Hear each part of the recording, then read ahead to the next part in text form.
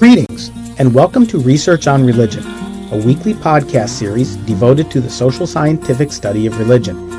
I'm Anthony Gill, your host, Professor of Political Science at the University of Washington, and Distinguished Senior Fellow at Baylor University's Institute for Studies of Religion, the gracious sponsor of our podcast. We encourage you to visit our website at www.researchonreligion.org to post comments, ask questions, access additional material related to today's program, and to find out what is happening at the Institute. All right, let's begin. Before beginning our podcast today on conflict and sacred spaces, there are a couple housekeeping items that I would like to attend to. First, you can now subscribe to our podcast using popular music players such as iTunes or Zune. To do this, you simply click on the Subscribe to Podcast feature on your music player and enter http://www.researchonreligion.org/podcast when prompted. We'll put instructions on the website so you know how to do that. We encourage you to subscribe so you don't miss a single action-packed episode of Research on Religion.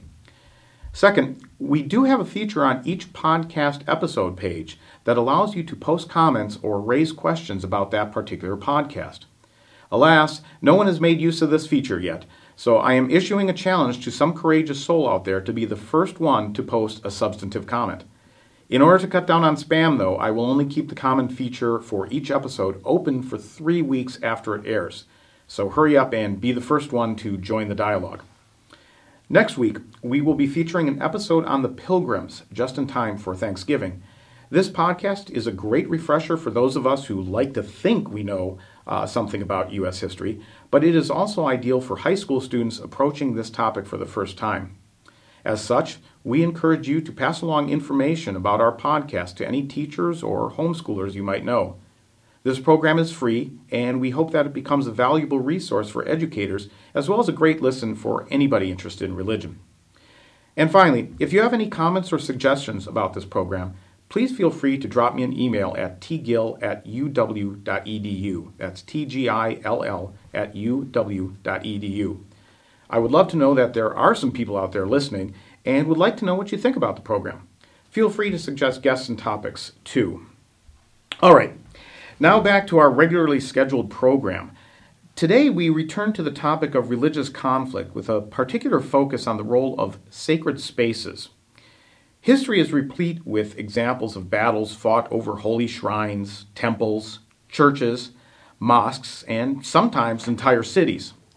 For instance, the Crimean War, waged between 1853 and 1856, was triggered in part by the disputed possession of the Church of the Holy Sepulchre in Jerusalem and the Church of the Nativity in Bethlehem. Between 1980 and 1984, a radical Sikh cleric and his followers took possession of the Golden Temple in Amritsar, India. A subsequent raid to dislodge the insurgents led to the near-complete destruction of this holy site and set off a chain reaction of events that led to the assassination of Indian Prime Minister Indira Gandhi. In the year 2000, it was widely reported that peace talks between Israel and the Palestinians broke down over a conflict about who controlled the Temple Mount, as it is known to Jews, or Haram el-Sharif, as it is known to Muslims. And during the most recent Iraq War, Muslim insurgents have holed up in mosques, complicating the counterinsurgency strategy and tactics of the U.S. military, who have been hesitant to besiege these places of worship. To talk about the issue of sacred space and conflict, I am pleased to have with me Professor Ron Hassner. Ron is an assistant professor of political science at the University of California, Berkeley, and has advanced degrees in political science and religious studies from Stanford University. He also serves as the co-director of the Religion, Politics, and Globalization program at Berkeley and is author of the recent book War on Sacred Grounds, published last year by Cornell University Press. We'll put a link on our website so that you can check out that book and hopefully purchase it. Ron, welcome to Research on Religion. Hi, Tony. Thanks for having me on your program. Let me start out by asking you what got you interested in the topic of sacred places and conflict. The issue of conflict is widely studied in political science, but rarely do we ever attach the notion of religious holy places or sacred spaces to that. So what got you interested in this? So, Tony, I don't know if you've been to Jerusalem or how many of your listeners have been to the great holy sites of the United States, Europe. I'm assuming, Tony, you have not been to Mecca, but some of you. No, and I have not been to Jerusalem either. I'd like to get there someday, but have not been there. So, if you've been to any of these places, even small mission churches in the United States, but certainly the great cathedrals of Europe, mosques, temples, shrines, you will have noticed, I think, that these are just amazing places. You walk in, and the atmosphere is just undescribable. There's magic in the air. These places tend to be grand. They tend to show off architecture and human achievement at their best. Mm-hmm. They're just beautiful. They're usually filled with people who are sort of awestruck by the same emotions that you are going under, fascinating rituals, beautiful imagery. So these places are really awesome, but they're awesome in two ways. They're awesome both in the sense that they're just really cool places to go to, mm-hmm. but also in the sense that they are awe-inspiring. There is something scary about them. There's something truly intimidating. And people who've studied the sacred have noticed these two tendencies about sacred things, that they are awesome both in the sense that they attract attention. You want to move closer to them, you want to touch and look and participate, but they are also awe-inspiring in the sense that they are scary because they are filled with divine presence, and, as I've argued in my research, they are filled with conflict, and it's that tension that fascinates me. Mm-hmm. It's that tension that's captured, and most Muslim, Christian, and Jewish readers will know this famous story. It's captured in the scene of Moses and the burning bush, right? He's walking through the desert. Right. He sees this amazing, miraculous sight, a bush that burns sort of continuously, and he immediately wants to draw to it. He immediately wants to see what's going on. He can sort of see through the text that he's moving to it, and then the voice from the bush says, "Stop. There are rules here. First, take off your shoes. Second, don't approach any nearer. This is me, your God, speaking from the bush." In other words, there's a danger in sacred space because of the divine presence there.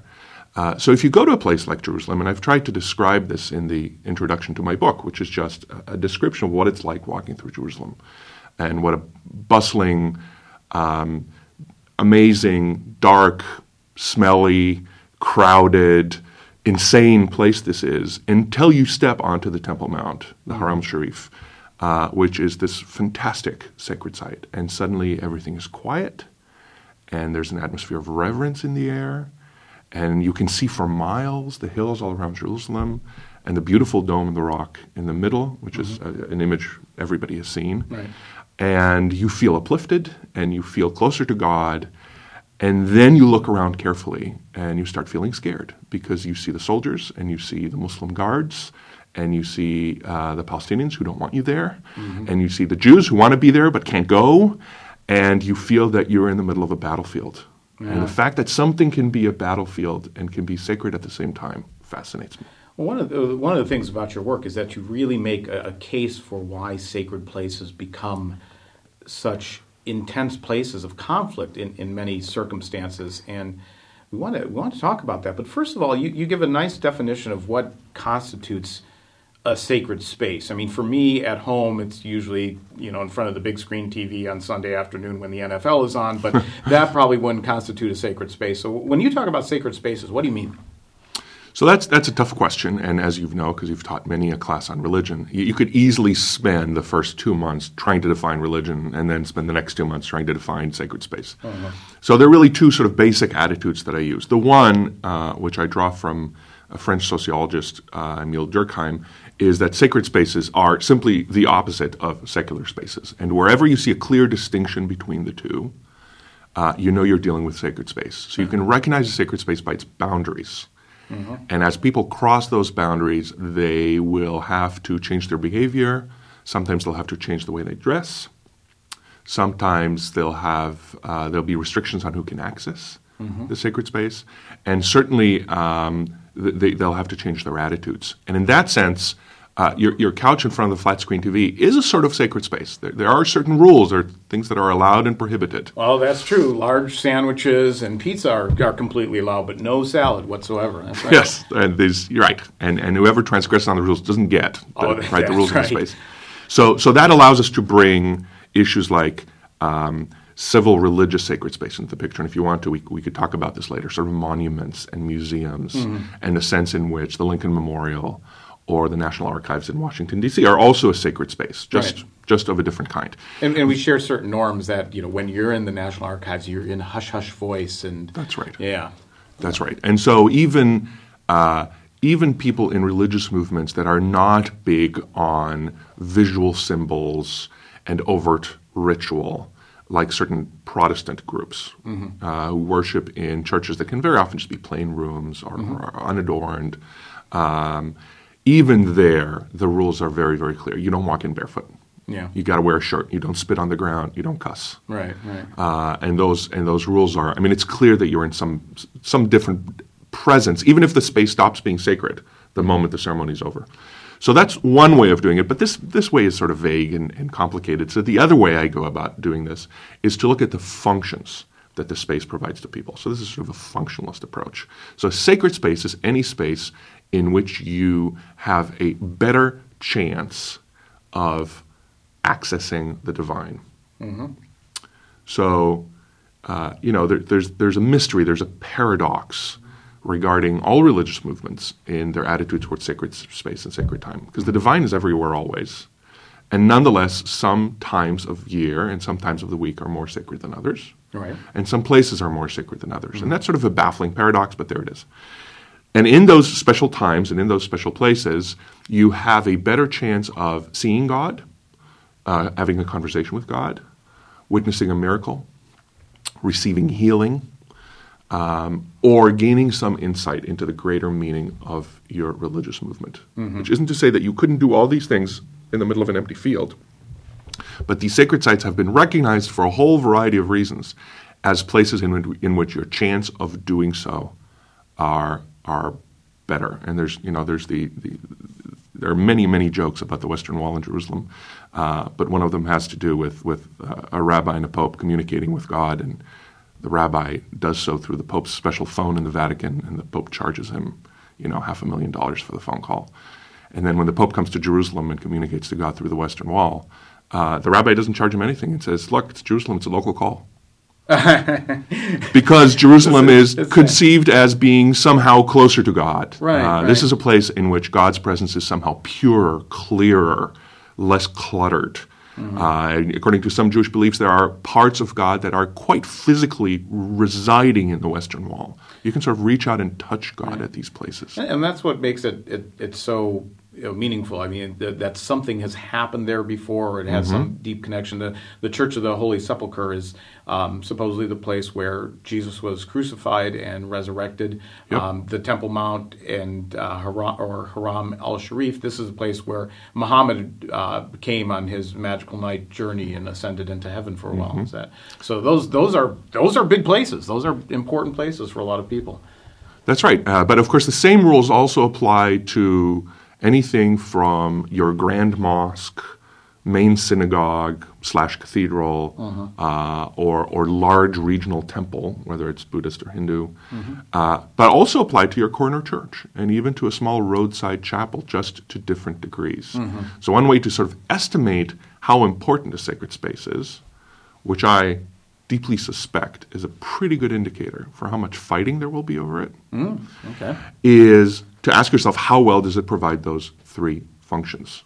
The function of communicating better with God, receiving divine blessing of some sort, and gaining insight into the faith.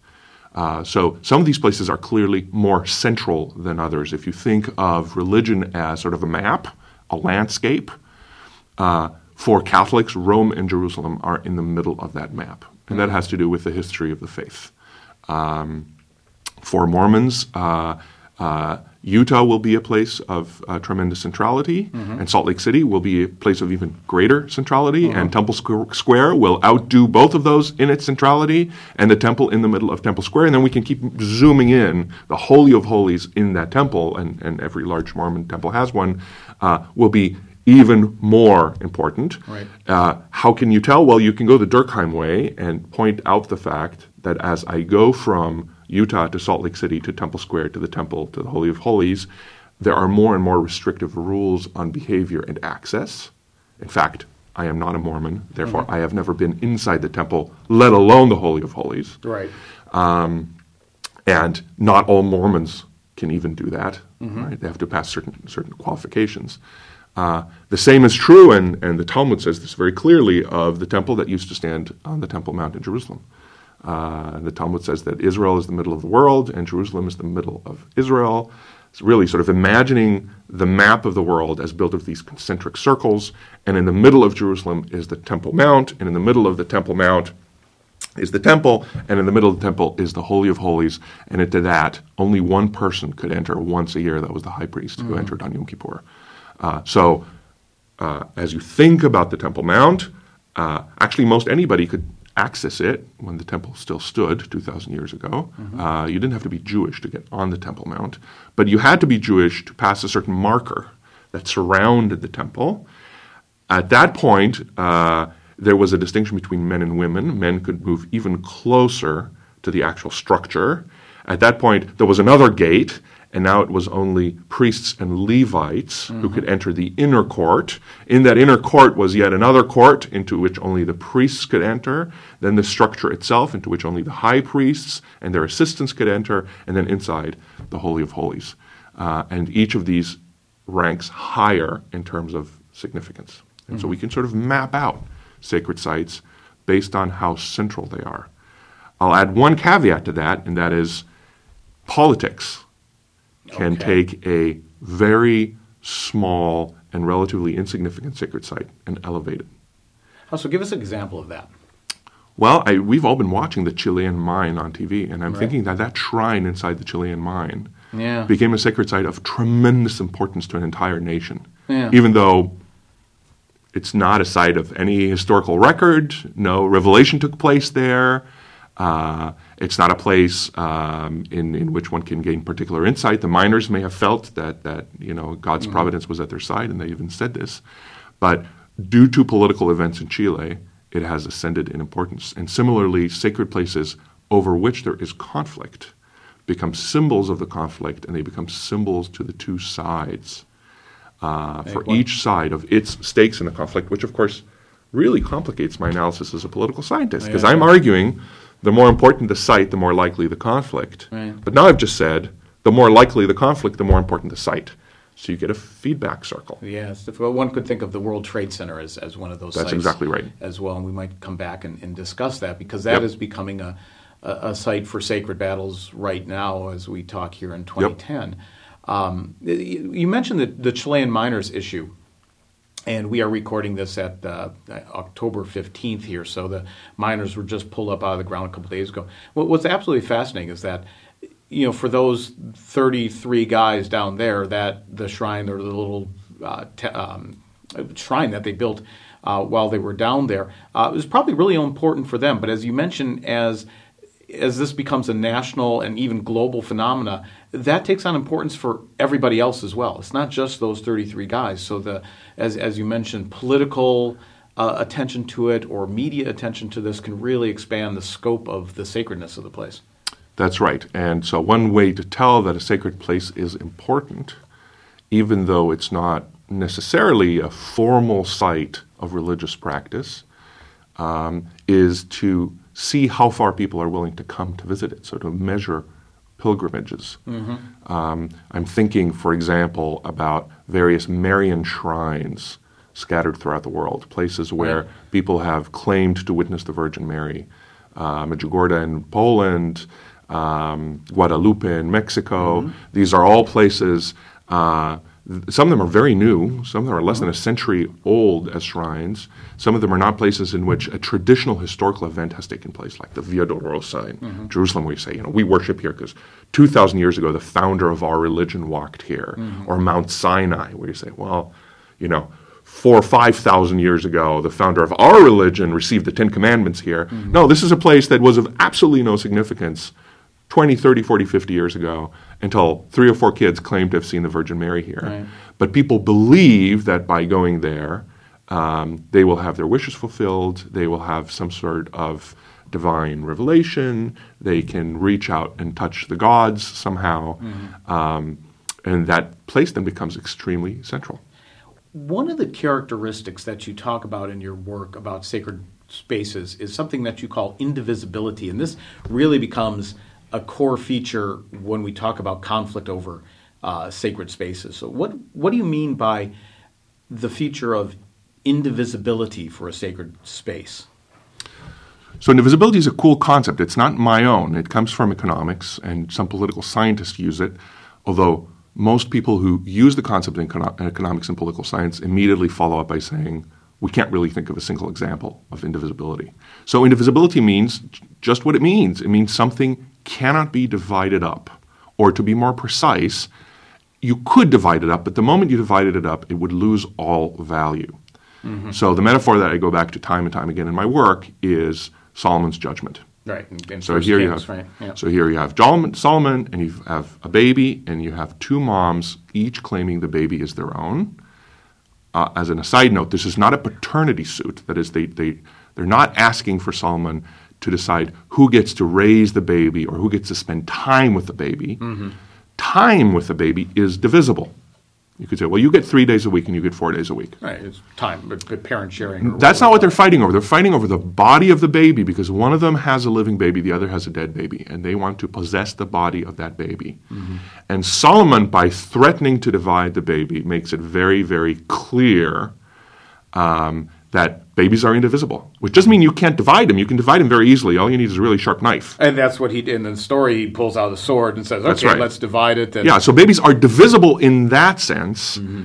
but of course, to a real mother, that's a horrifying thought. Mm-hmm. And that's exactly how the story ends. Right, just to find out who the real mother was when you're at the point of dividing the child.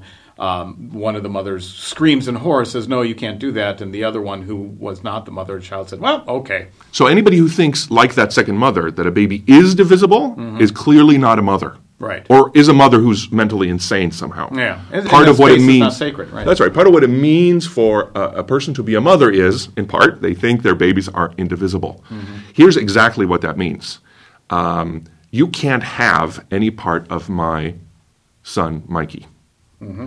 And if you offered me $1 million, I'd still say no. And if you offered me $10 million, I'd say no. And I think after you offered me $100 million and I said no, you'd stop. Mm-hmm. Then you'd maybe change strategy and you'd say, hey, Ron, how about just a finger? Yeah. And I'd say no. Yeah. How about just one part of a finger? And I'd still say no. How about just one part of a finger for $100 million? No. Nothing. Not an inch. Mm-hmm. So when I say indivisible, I mean not the smallest concession is possible. Now, this is a strange thing to say about space, mm-hmm. because as any real estate agent knows, or any farmer, right. or any cartographer, space is very easy to divide. Right. In fact, there are infinite ways that you can divide any space. All you need is a ruler and a pencil, and you can cut it this way and that way and lob up this little bit and diagonally and straight across. My argument is that sacred space is indivisible because as soon as you lob off even the smallest part, it loses all value to believers. And this is the really brilliant insight that I pull from your work because, as you mentioned, a number of political scientists who study conflict, specifically territorial conflict, but also could be conflict on various issue areas such as healthcare or welfare reform, etc., tend to see these issues or these spaces as divisible. That we can negotiate over some territory of land. You can have this part of Alsace-Lorraine, and we'll take this other part, or the Sudetenland, or such. So you can divide up land that way, or in terms of issues, you can think about dividing these issues in terms of other issues and compromising it. So, okay, well, you don't get everything that you want for healthcare, but you can have insurance reform to some respect. And so, as you just noted a little bit earlier, most political scientists cannot imagine an indivisible good. But you put your finger right here on one of them, which it tells you why these conflicts become so intense. So what's the relationship here between the indivisibility of a sacred space and the intensity of the conflict? So indivisibility means, among other things, that there is no, here I'm using economy talk here, there's no bargaining range. There is no way for us to compromise over this issue. Mm-hmm. It becomes an all or nothing issue. In addition, I'm unwilling to accept side payments. I'm unwilling to accept any money for this. So there's nothing left for us to do except for one of us to just give up and go home, which ain't going to happen. Right, especially if it's very sacred. Because it's sacred, right? This is a unique place. There's nothing like it on the planet. There's only one Via Dolorosa in the world. Yeah. There's only one Church of the Holy Sepulchre in the world. There's only one place on the planet where Jesus rose from the dead. Mm-hmm. It's pretty important. It's smaller. It's about half the size of the table we're sitting at. But it's really, really significant. Mm-hmm. So I care about this tremendously. Again, the metaphor of my kids comes to mind. Right. I'm unwilling to accept any compromise. I'm unwilling to share. That leaves us with one option, and that is fight. Duke it out. Yeah. Now, many political leaders and many political scientists think that this is strange. There ought to be some way around this. Mm-hmm. So here are the usual ways in which we get around unwillingness to share territory. One thing we might do is we could introduce some ambiguity into the territory that we're fighting over. So Germany and France are fighting over Alsace-Lorraine. That's a very good example you brought up. Well, we could say, Alsace-Lorraine has meant different things for different people over time. How about we call this part over here French Alsace-Lorraine, and the French can have all of it, and we call this other part here German Alsace-Lorraine, the Germans can have all of it, and that way you guys don't need to fight. Yeah. And even if there's a little bit of overlap between these two, well, they're going to fight over the overlap, but still I've reduced most of the conflict to just that little overlapping bit. Well, you can't do that because, as we mentioned at the beginning of our conversation, Durkheim tells us the boundaries of these sacred places have to be very clearly defined. Right. Because as you enter them, you have to change your behavior. You have to change the way you dress. You have to put on a hat. If you're going into a synagogue, you have to take off a hat. If you're going into a church, you have to take off your shoes. If you're going into a mosque, you have to wash. If you're going into a Shinto shrine, et cetera, et cetera, et cetera. So we know exactly to the inch where the sacred space starts and ends. We also need these very clear borders because we want to make sure that the right people come in or not. If you're not Muslim, you're not coming within 30 miles of Mecca. Mm-hmm. And if you try, you will be punished severely. Right. If you are a woman, you will not enter into many Greek Orthodox monasteries around the world into which women are simply not allowed. We need to know exactly where that monastery starts and ends so that we make sure that no woman sets foot in the wrong place. Right. So that strategy of ambiguity, you have your Church of the Holy Sepulchre and I have mine, doesn't work. Yeah. So that's one issue. The other option for resolving these disputes is to offer some sort of substitute. I'll give you $1 million, or you can have this other sacred site. Mm-hmm. That's not going to work again because these places are irreplaceable. Right. And the final option, which is to somehow take the thing apart, you get to have the left corner and I get to have the right corner, doesn't work because the structure and design of sacred places is such that even if they're very, very big, each part complements the other. Mm-hmm. So think of the design of a church. Let's assume you and I are fighting over this church, and I could say, you know what, you have the altar and I'll have the aisle. Mm-hmm. Yeah. Well, the altar's useless without the aisle is useless without the altar, right? The apse, the transept, these are all parts of the structure. They all function together. Many of the ceremonies that we will conduct in a sacred space will involve us using all these parts. Right. If you think about it, a lot of ceremonies at sacred sites involve walking around the sacred space, which is like wrapping it into a package, right? This is all one thing. That's how you consecrate a church. You walk around it a given number of times. When Muslims arrive in Mecca, they circumambulate the Kaaba, which is the structure in the middle of the Grand Mosque. So these parts hang together, and they do that symbolically too. There's a reason why a church is shaped like a cross. Mm-hmm. The church is the body of Christ. So suggesting that you take the altar and I take the aisle is like saying you're going to take the heart and mind of Christ and I get everything below the neck. Right. It's aesthetically impossible. Mm-hmm. So there's no ambiguity. It's very clear where those sacred sites start and end. There is no side payment possibility. I'm not going to accept any substitutes. I'm not going to accept any compromise. And we can't split the thing up. So what are we left with? One option, fight. Yeah. And you talk about this in very stark political terms by detailing the breakdown of the Camp David talks in the late 1990s, the year 2000.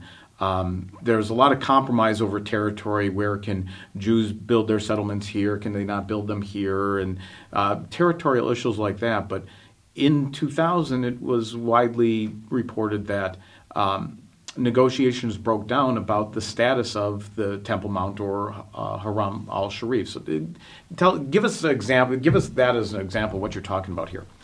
So, it's sort of hard to get exact reports of what happened in Camp David, Right. and opinions differ, and there's been a lot of spin on it. My personal impression from reading much of what's been written about this, and much of that comes from participants, was that on the big issues, should there be a Palestinian state? Mm-hmm. What exactly are its borders? What form should the Palestinian police or military take? What do we do with Palestinian refugees? Water, all these thorny issues. Of course they were resolved because they're resolvable. They're divisible. You give here and I'll give there, or I'll offer you money, or Uncle Sam will offer both of us money to reach this agreement.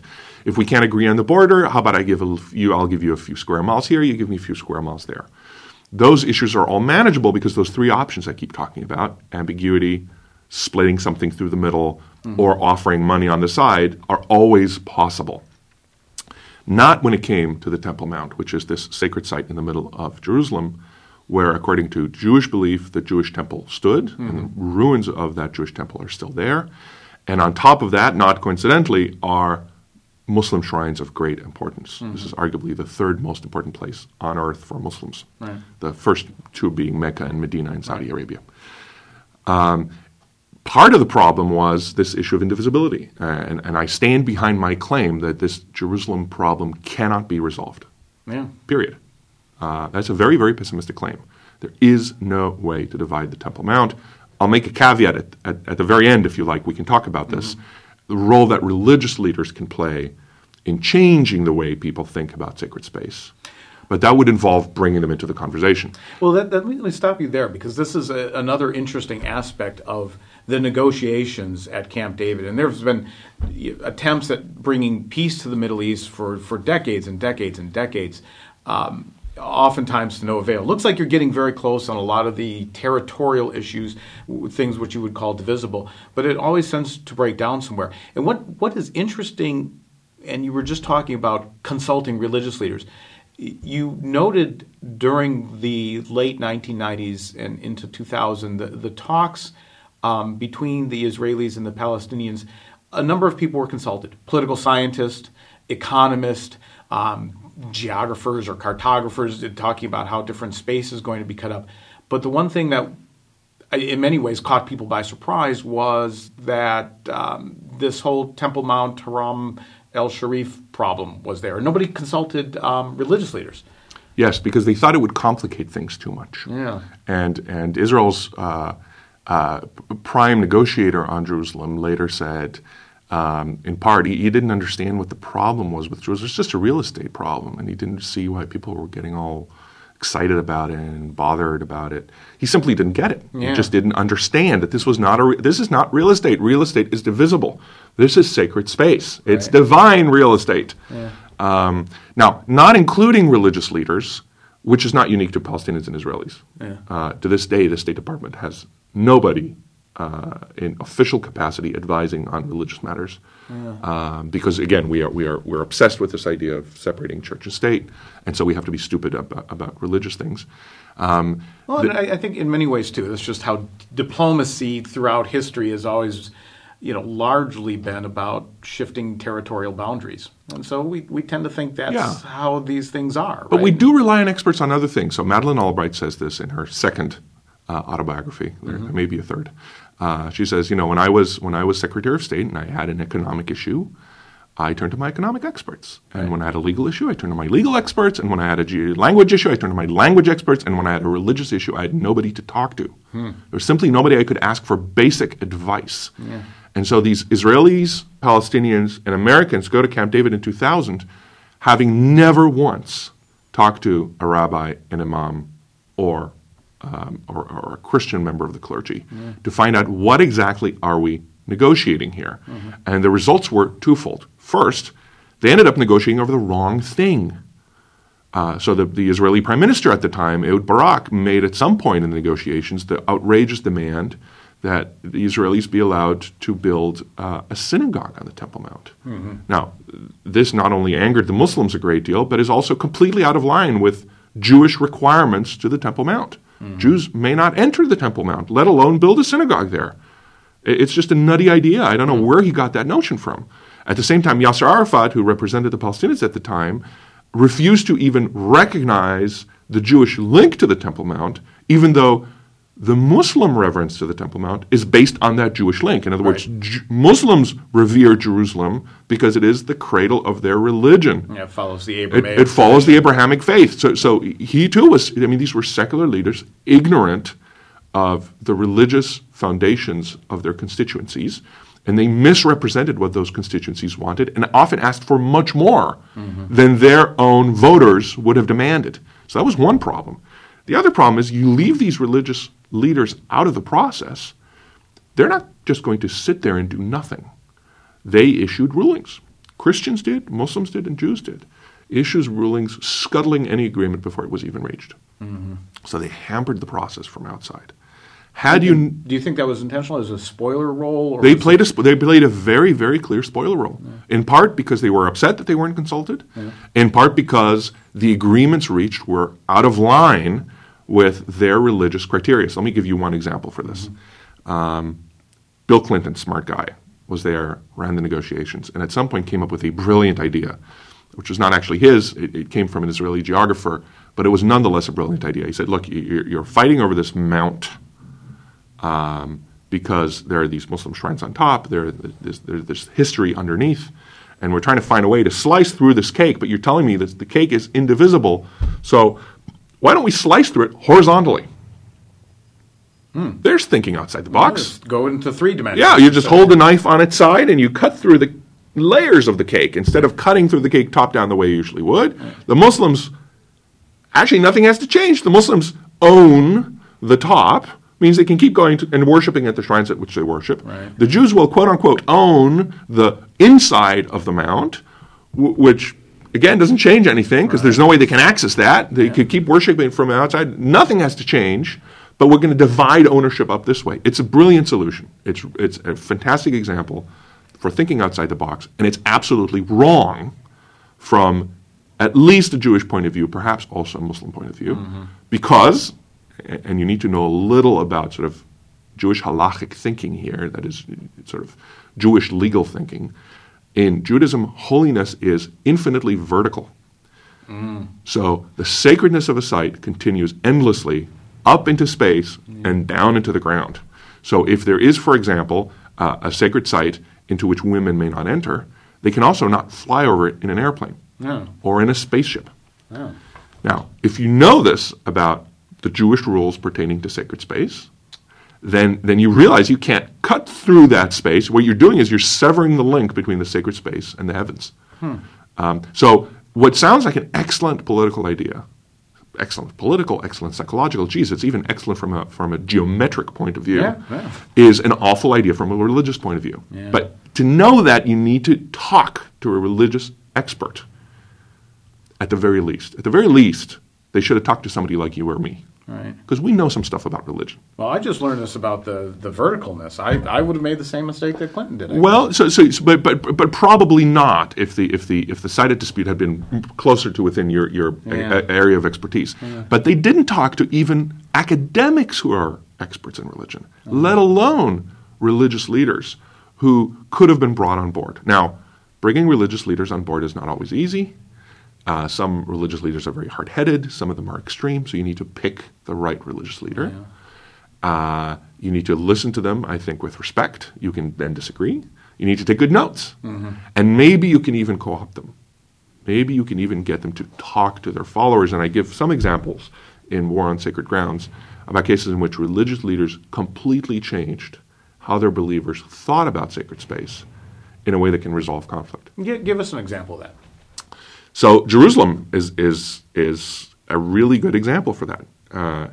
And this takes us back 30, 40 years to the Six-Day War. And you will remember that before the Six-Day War, neither Jews nor Israelis had any access to Jerusalem or the Temple Mount or even the Western Wall. It was under Jordanian rule, and despite Jordanian promises, there was no access at all.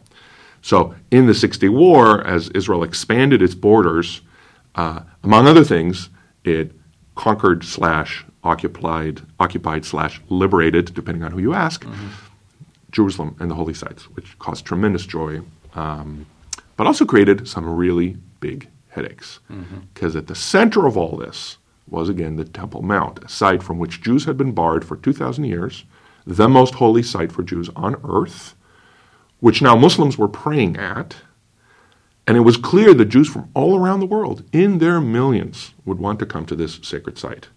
They would not want to remove their shoes, as is Muslim custom. Right. They would not necessarily want to revere Muslim practices, and the Muslims certainly weren't going to put on yarmulkes and revere the Jewish practices. So it was obvious that as for the first time in 2,000 years, millions of Jews stream onto the Temple Mount, there was going to be conflict. And in fact, there was conflict everywhere else in various tiny sacred places that the Israeli Defense Forces liberated.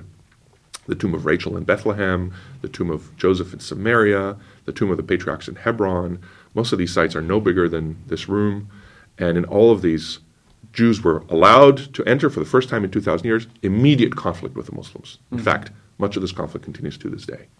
It didn't happen on the Temple Mount. And the reason why it didn't happen on the Temple Mount is sort of fascinating. As this idea of Jewish access to the Temple Mount became possible for the first time in 2,000 years of history, a big consortium of rabbis, in fact, all the leading rabbis in Israel, got together to figure out what this meant. Because accessing the temple 2,000 years ago implied a very complicated set of rules. And I mentioned some of these rules, right? Non-Jews were allowed to go this far, and then Jews were allowed to go that far, and then the women could only go to this gate, and the men could go to the next gate. There are also purification rituals, now lost because for 2,000 years they weren't used. Right. And to complicate matters even further, it wasn't clear where on that platform the temple stood. So it wasn't clear where that gate used to be that women couldn't walk through and men could. Yeah. And so these rabbis made an astounding decision. This was 2 months after the war. They issued a ruling by consensus that because the site was so sacred, and because the rules were ambiguous, and because the danger of desecration was so big, no Jews were allowed to enter ever. This was a rabbinical ruling prohibiting members of their own religion from accessing their most sacred site. And as a result, no Jews went up the Temple Mount. And most Jews to this day refuse to go up the Temple Mount. And as a result, there has been no conflict on the Temple Mount between Jews and Muslims, which is just incredible. I mean, that story blows my mind. Yeah. It blows my mind even more because of suggestions and implications, and I refer to those in my research, that this ruling was not without political intervention. So as these rabbis were sitting there deliberating, and in Judaism, you need a big group of rabbis to deliberate because there is no pope, there is no clear hierarchy. So the 70-something rabbis, and then later on, another 300 signed on to this. Some rabbis disagreed. And several of these rabbis were prevented from attending the conference. And others were censored. And so it may well be the case that the Israeli government intervened and spoke to those rabbis and said, look, guys, we got a real problem here. If you permit Jews to enter the Temple Mount, we can't patrol the Temple Mount with soldiers. Right? I mean, if you have Muslims and Jews fighting over sacred space, the last thing you want is armed people guarding them. We can't prevent the Muslims or the Jews from accessing. That's not going to work either. Freedom of religion. Israel is a democracy, and to this day, every person has every right to access every sacred site in Israel. So help us out here. See what you can do. And the ruling was baffling. I know of no other religion in which the clergy has said, your most sacred site is so sacred to you that you're hereby prohibited from going there. Yeah, it's an absolutely fascinating ruling that mitigates the conflict yet preserves the sacredness. In fact, it might even augment the sacredness. Correct. It's so sacred you can't go there and say, whoa, that must be really, really sacred. That's right. Now, it doesn't solve the dispute. Right. We still want to own this. Yeah. In fact, we want to own this because we also don't want the other guys going there. Right. But we have no control over the other guys, say the rabbis. Yeah. All we do is we control our Jewish flock. And we're going to prevent our Jewish followers from going there. And if you visit Jerusalem, which you should, you'll see a sign at the entrance of the Temple Mount that says, you are not permitted to enter this sacred site because it is sacred. Here's what's interesting about this ruling, by the way. some Jews will ignore the rabbinical ruling and enter nonetheless. These are secular Jews. Most Israelis, in fact, are secular Jews. And for them, it's a tourist spot. For them, it's a tourist spot. They're also not the types to get into a fight with Muslims. Yeah. Because they're not there to pray. Right. So what's great about the ruling is it keeps out exactly the kinds of people who are going there to cause trouble. Mm-hmm. It's a fascinating exercise in crowd control, in part. Yeah. And it's not cynical. I think these rabbis were really worried about the danger of desecration. And when asked about this ruling, several of them made a very interesting argument. They said, not only is there a problem of desecration here, but there's also a problem of preventing bloodshed, which is the prime Jewish directive. Mm-hmm. You can break any rule. You can eat pork. You can desecrate the Sabbath if in doing so you save a human life. And so they said attending the temple is one of the greatest duties that any Jew can fulfill, but we envision that if we allow Jews to go there, there will be bloodshed. And can't do that. And we can't do that, and therefore, to prevent bloodshed, we are limiting Jewish access to the Temple Mount. So now, is this politics or religion? Doesn't matter. The distinction is artificial. Right. It's a political, religious decision. And in fact, this is, if you walk away with any lesson from this, it's this. At sacred space, politics and religion become one thing. Right. You can't separate them out. You can't do what these people did at Camp David and say, we're going to deal with the political problem here. We're going to leave the religious problem to the leaders. Yeah. Sacred space brings the politics and the religion together in one site. Because in part, the kind of demands that religious believers have about sacred space are explicitly political demands, right? They want to control the boundaries, they want to control who comes in, access. And they want to control how you behave. Right. Well, what do we call that? The desire to control the boundaries of something, control who comes in, who comes out, and how you behave inside. We call that sovereignty. The state, yeah. It's the state, right? It's exactly the same rules apply.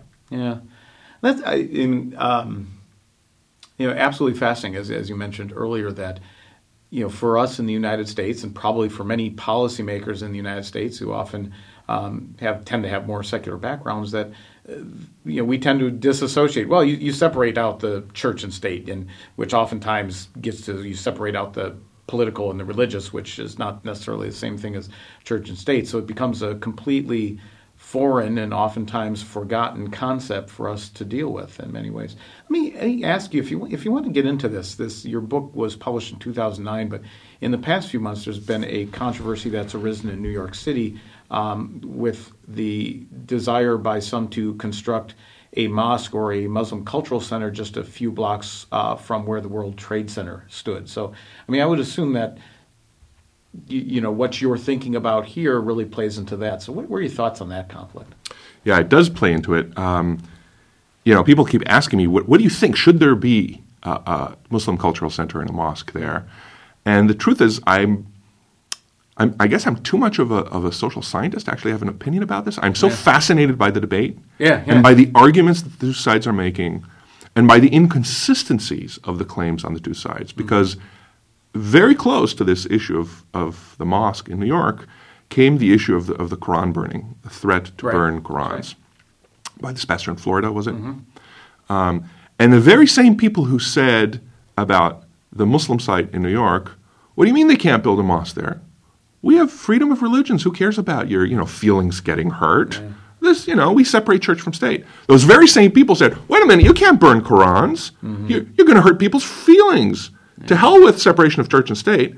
And vice versa. The people who were outraged by the building of a mosque in New York who said, who cares about separation of church and state? Our feelings are being hurt here. This is of tremendous symbolic value, and you're stepping on our values, said, who cares about their values and their symbolic feelings? We have separation of church and state here. You can burn as many Qurans as you like. You can't have it both ways. Yeah. And so looking at the two sides of that conflict was to me fascinating. Here's my real concern. Here's something nobody's talked about. And that is, let's assume this thing gets built.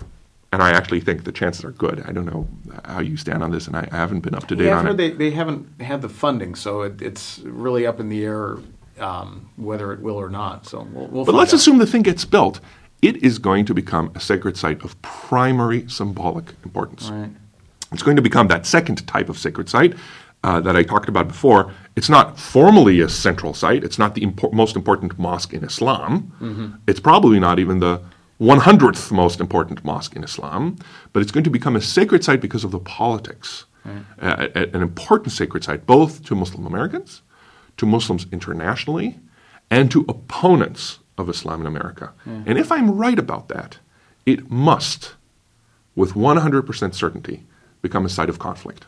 Now, whether that conflict will come from Muslims in America who are upset about how this issue has been treated, whether it will come from radical Muslims around the world who see this as a threatening promise of Muslim-American coexistence and will want to stir up trouble, whether it will come from American anti-Muslim sources who see this as a threatening sign of coexistence, they'll want to harm that structure. And they will want to harm the people in it because, I mean, one of the reasons why these sacred sites become targets of violence is not just because people want to own them. That's not the case in New York. There's going to be no dispute over ownership. Right. It's a mosque. It's going to be a conflict for a separate reason, and that is it's a place that people care about. It's a place that people value. It's a place where a lot of people congregate. And that place is going to be crowded. And it's going to be crowded with easily identifiable Muslims. 100% certainty that place will be threatened. And a question we have to ask ourselves, Americans, is how are we going to protect it?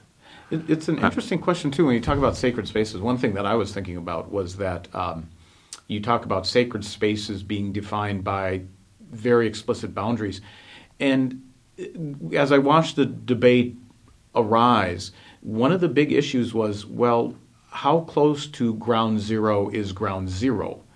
It got to the point by saying, well, it's not exactly the World Trade Center site as it would be mapped out on a map, but on the other hand, a piece of the airplane flew through one of the windows there, and the boundaries seem to be rather ambiguous in terms of one of the sacred sites. And we were talking about the mosque or the cultural center being built as a sacred site, but we also have to keep in mind that many Americans consider the World Trade Center ground zero site as sacred, but the ground zero spot, that's not really well defined in this debate. That's right. That's absolutely right. So the mosque is going to be very clearly defined. You'll be able to tell, even if you know nothing about Islam, if you stand on the side and watch where people take off their shoes, that's going to be where the mosque starts. And where they put their shoes back on, that's where the mosque ends. It's very easy. The World Trade Center site, or the site of the 9/11 attacks, is going to be more complicated. It's not a religiously sacred site. It's a civil religious site like the Vietnam Memorial or the Arlington National Cemetery or Gettysburg. And so the rules defining it are going to be a little more flexible. There's going to be no clergy responsible for overseeing and determining those rules. That's true. When you talk about, it's important to consult the clergy in terms of who do you talk to about the site? And again, you can do this experiment. Go to New York, and last time I was in New York, the first time after 9/11. Obviously, the first place I went to, I made a beeline for that site because I felt I had to see it. And you can tell people's behavior changing, but it's not exactly clear sort of where it happens. And people change their behavior in different ways. Some will take off their hats and hold them to their chests. Some will cry. Some will do nothing. The people working there, you're rebuilding the place. For them, it's just a work site, right? Their behavior isn't changing, at least in appearance in any way. It's hard to tell.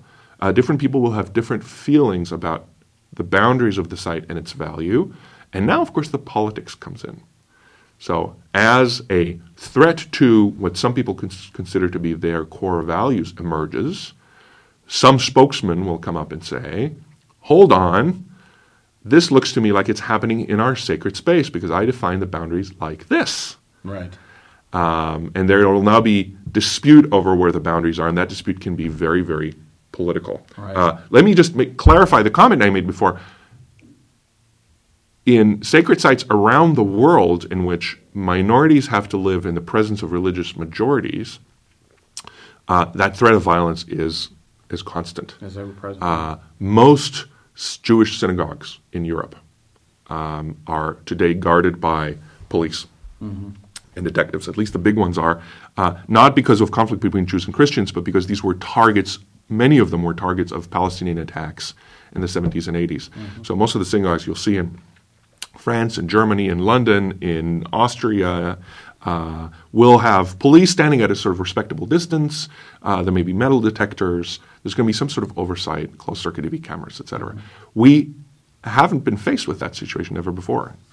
We ought to find a way, I think, to, if that site comes about, to both protect it, because I don't think anybody wants a disaster there. No, not at all. That's going to make things worse for everybody involved. Both protect it, but at the same time, it's going to be hard not to give the people going there the feeling that they are somehow being observed or singled out, or hey, how one asks yourself this question all the time in Europe. Hey, how come you get to go to your church without police supervision, but I got to go to my synagogue and walk through a metal detector? Right. So there's going to be issues of discrimination. I don't think that these in any way should influence the decision to build or not build the mosque. That's going to be a tough decision one way or another. Right. Once that decision is made, the second decision is going to have to be made. It's going to be tough. Yeah. No, that's true. I mean, and in many ways, just some thoughts as we have about 5 more minutes here. And you've speculated on this at various points in time. In some regards, these issues that we're talking about, conflicts over sacred spaces, tends to lead one to this pessimistic view that these things are irreconcilable and we can't really solve these at all. You've given some indications as you talk about the Rabbinic Council talking about the Temple Mount and how they redefine that sacred space. But, what are your thoughts in terms of this? To what extent are a lot of these issues irreconcilable, or what ways might we make them more reconcilable to mitigate some of the conflict that does occur? So the last part of your question is the wisest of all, because if solution is impossible, and I'm going to stand behind my bold statement that solution of these conflicts is impossible, management becomes a priority. Mitigation. Solution is impossible, and this gets me into trouble with many scholars of religion and conflict from what I call the Kumbaya school of international relations and religion, who think that, why can't we all just get along? And if members of all religious faiths just look deeply into one another's eyes and held hands, we would recognize that we're all children of Abraham, blah, blah, blah. You see the coexist. I don't buy any of this. I don't have a single example on this planet of a important religious site that is shared by more than one religious group. Not a single case. I don't have a single case of a dispute over sacred space that was resolved successfully. What happened in Jerusalem in 67 was not resolution. It was management. The conflict is not over. Right? People are still fighting over ownership. The question was, how do you prevent bloodshed? Right. You cannot do that as a politician by dividing the space. Yeah. And Ayodhya is another example, and that's been in the news in the last month too. Ayodhya is a disputed site, very much like the Temple Mount, between Muslims and Hindus in India, with very similar claims to Jerusalem. Right? Our sacred site is on top, your sacred site is underneath. We both want to worship at the same place. We're fighting over ownership.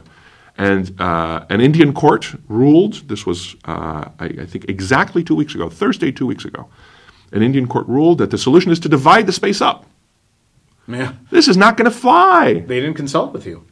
It's not going to fly because what this now does is, from the Hindu point of view, well, thanks for giving us 2/3, and that's what the court said, 2/3 to the Hindus. But the other third is going to be desecrated by Muslims, and Muslims are going to think the opposite. The other solution that's been tried in Ayodhya years ago was to divide the site chronologically. You get it on Sundays, I get it on Mondays. Great. So now you get to desecrate it on Sundays, and I get to desecrate your place on Mondays. Yeah. It seems to be even a worse situation. That's not going to work. And in part, the problems are conflicting rituals. Yeah. Right? If a place is going to be a church, you're going to want to partake of the sacrament. That place cannot be a mosque. Muslims do not consume alcohol. If you got to take off your shoes, there'll be people who aren't going to want to do that. Right. Either your hat is on your head or your hat is off. A synagogue cannot be a church at the same time. So resolving these issues, sadly, and in that sense I'm a big pessimist, is impossible. Mm-hmm. You can try to manage them. You can try to minimize the violence, and that will require not just political savvy, it'll require bringing in experts. If this were a dispute over farmland, you would bring in farmers. If this were a dispute over schools, you would bring in educators. This is a dispute over sacred sites. You need to bring in religious experts. You need to talk to these guys. You need to get the basic facts right. And then, if you have the facts right, you might be able to coerce/convince them to play ball. You might say, look, Rabbi / Your Holiness, if you don't help me out here, there's going to be bloodshed. And if they're the wrong person, they'll say, great, I'm all in favor of bloodshed. Blood is worth spilling over this. This is a very important. That means they're the wrong person to talk to. Choice, right. So you need to find somebody who's a moderate, somebody who has influence. I'm going to add a problem here into the fray. As soon as you talk to them, you're putting their influence in jeopardy. Right.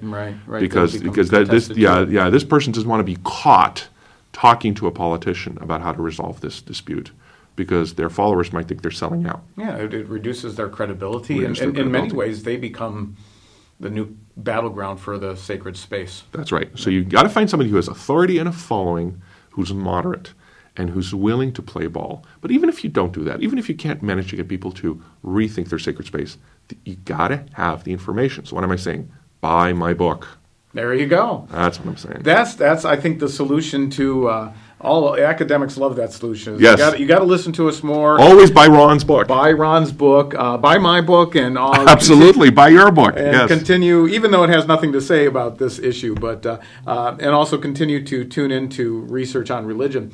Ron, we didn't get a chance to talk about one of the other fascinating aspects of your work, which is how the sacred spaces have affected counterinsurgency strategy, not only with the U.S., but throughout other parts of the world. In India, you gave great examples and such. So we're going to have you back again, because I think that's a fascinating topic that we need to explore and really give sufficient time to. But for right now, Ron, I want to thank you for being on Research on Religion. Delightful. Thank you for having me over. Thank you for listening to Research on Religion. To learn more about today's topic, participate in a discussion about what you've heard, or browse other podcasts, please visit our website at www.researchonreligion.org. And if you like what we're doing, please tell a friend. We'd appreciate the company. See you next week.